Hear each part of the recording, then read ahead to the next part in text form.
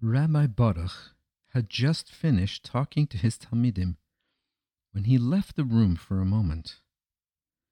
Yankel Koslover, one of the talmidim, decided to speak out about something Rabbi Boruch had just said. "I don't agree with Rabbi Boruch," said Yankel Koslover.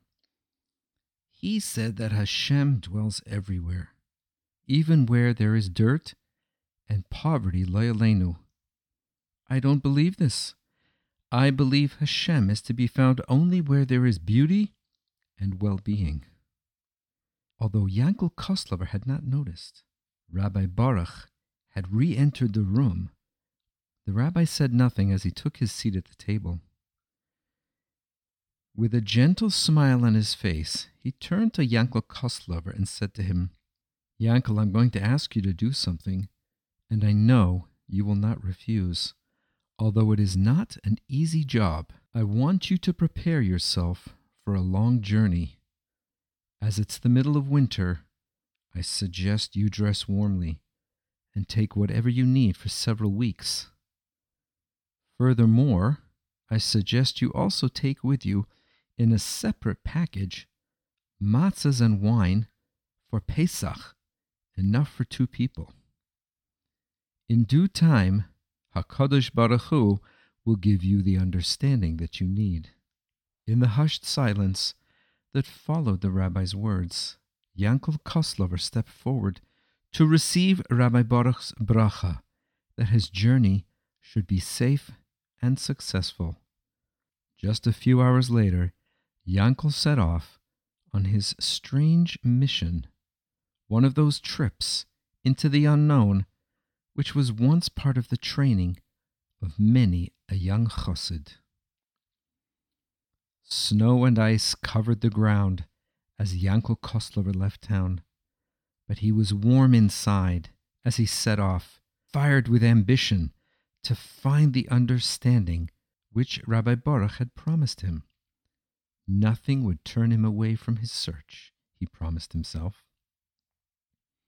Day after day, Yankel trudged through bitter cold and deep snow.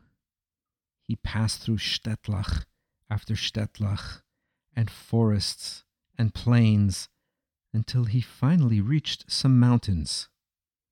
He heard at one of the roadside krechmas that a party of merchants would be crossing these mountains the following morning. He decided that he would follow them. He did not wish to join them and be disturbed by their talk of business. He was in no mood. His thoughts were lofty and serious. It was before dawn when the merchants left the krechma.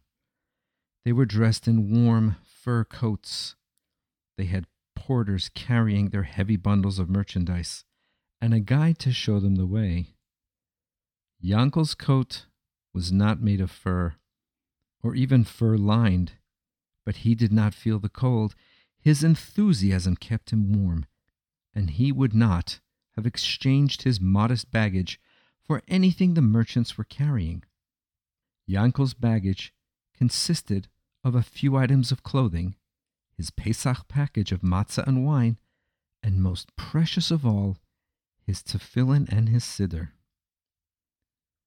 As the sun rose, it became easier for Yankel to follow the trail of the merchants as they began the steep climb up the mountain.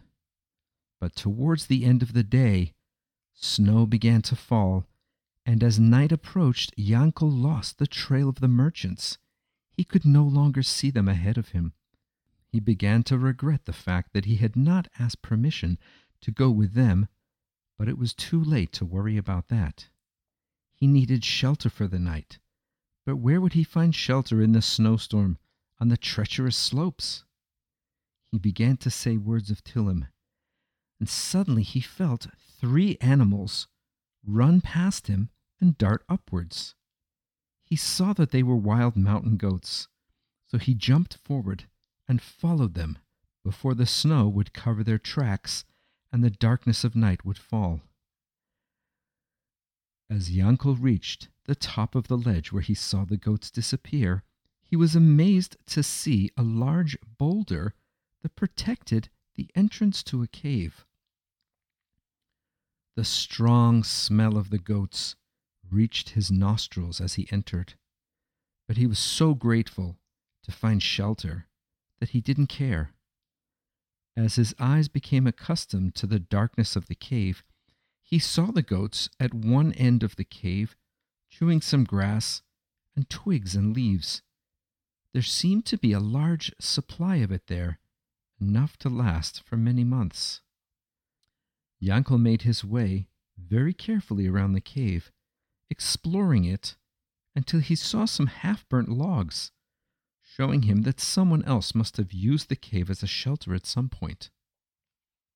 Then he noticed a faint ray of dim light in the ceiling of the cave above the burnt logs.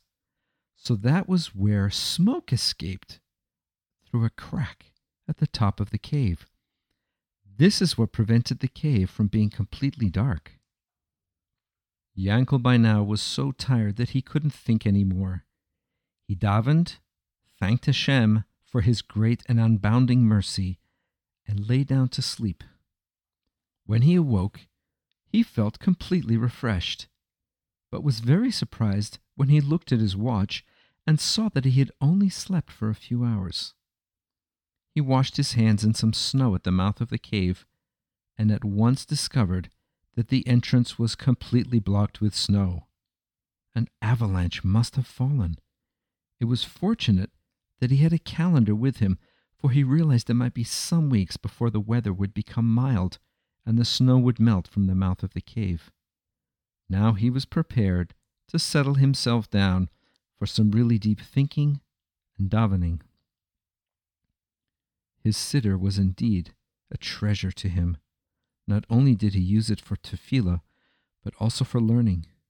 And the more he looked, the more he was inspired by the beauty and wisdom of the words and thoughts that his seder contained. He could hardly believe that he used to say his daily davening like it was just a habit. How blind he had been then.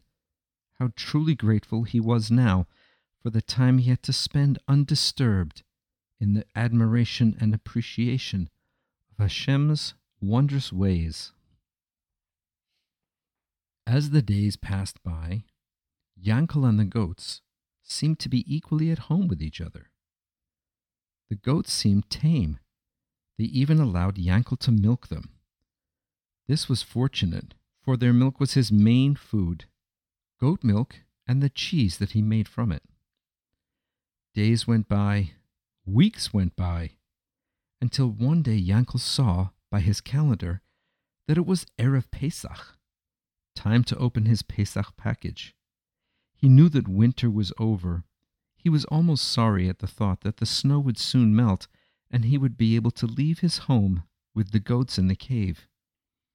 He smiled at the change in himself. Was this the same Yankel Koslover who just a few weeks ago had declared that in his opinion Hashem could only be found in beauty? He certainly knew better now. As he thought this, he heard a man's voice calling for help. But he was trapped in the cave. How could he get out to help anyone? He remembered then that since it was Erev Pesach, it must be getting warmer outside, so he lost no time. He put on his coat and his boots and tried to kick his way through the snow. He was surprised that with just a few kicks against the snow-blocked entrance, he made a dent and then a hole until he went right through the wall of snow. He grabbed his knapsack, which contained some simple first aid items, and for a few moments he was dazzled by the bright light of the outside world. He cupped his hands over his mouth and began to call. Then he listened and heard a faint call in reply. He realized the sound came from a large rocky ledge just above the cave, and that's how the wounded man's cry could be heard inside the cave. Yankel climbed up and found the man. Even though he was weak from loss of blood, the man told him that he was one of a party of Jewish merchants on their return journey. hurrying to reach a nearby town in time for Pesach. He had become separated from his companions, lost his foothold, and slipped down the mountain slope. It was only Hashem's mercy that had saved his life. He had slipped from ledge to ledge. Otherwise, he would have been dashed to pieces if he had dropped into the ravine below. It was clearly Hashgacha Pratis that had held Yankel in the cave for so many weeks, so that he could save this poor Jew's life. As the injured merchant was too badly hurt to be moved far, they would obviously have to spend Yontif in the cave.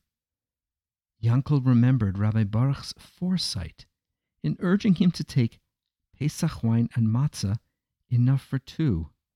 Now they would be able to have a seder in the cave. Yankel was so happy and grateful to have been able to save this Jewish merchant's life, and now also he himself would have company for the seder.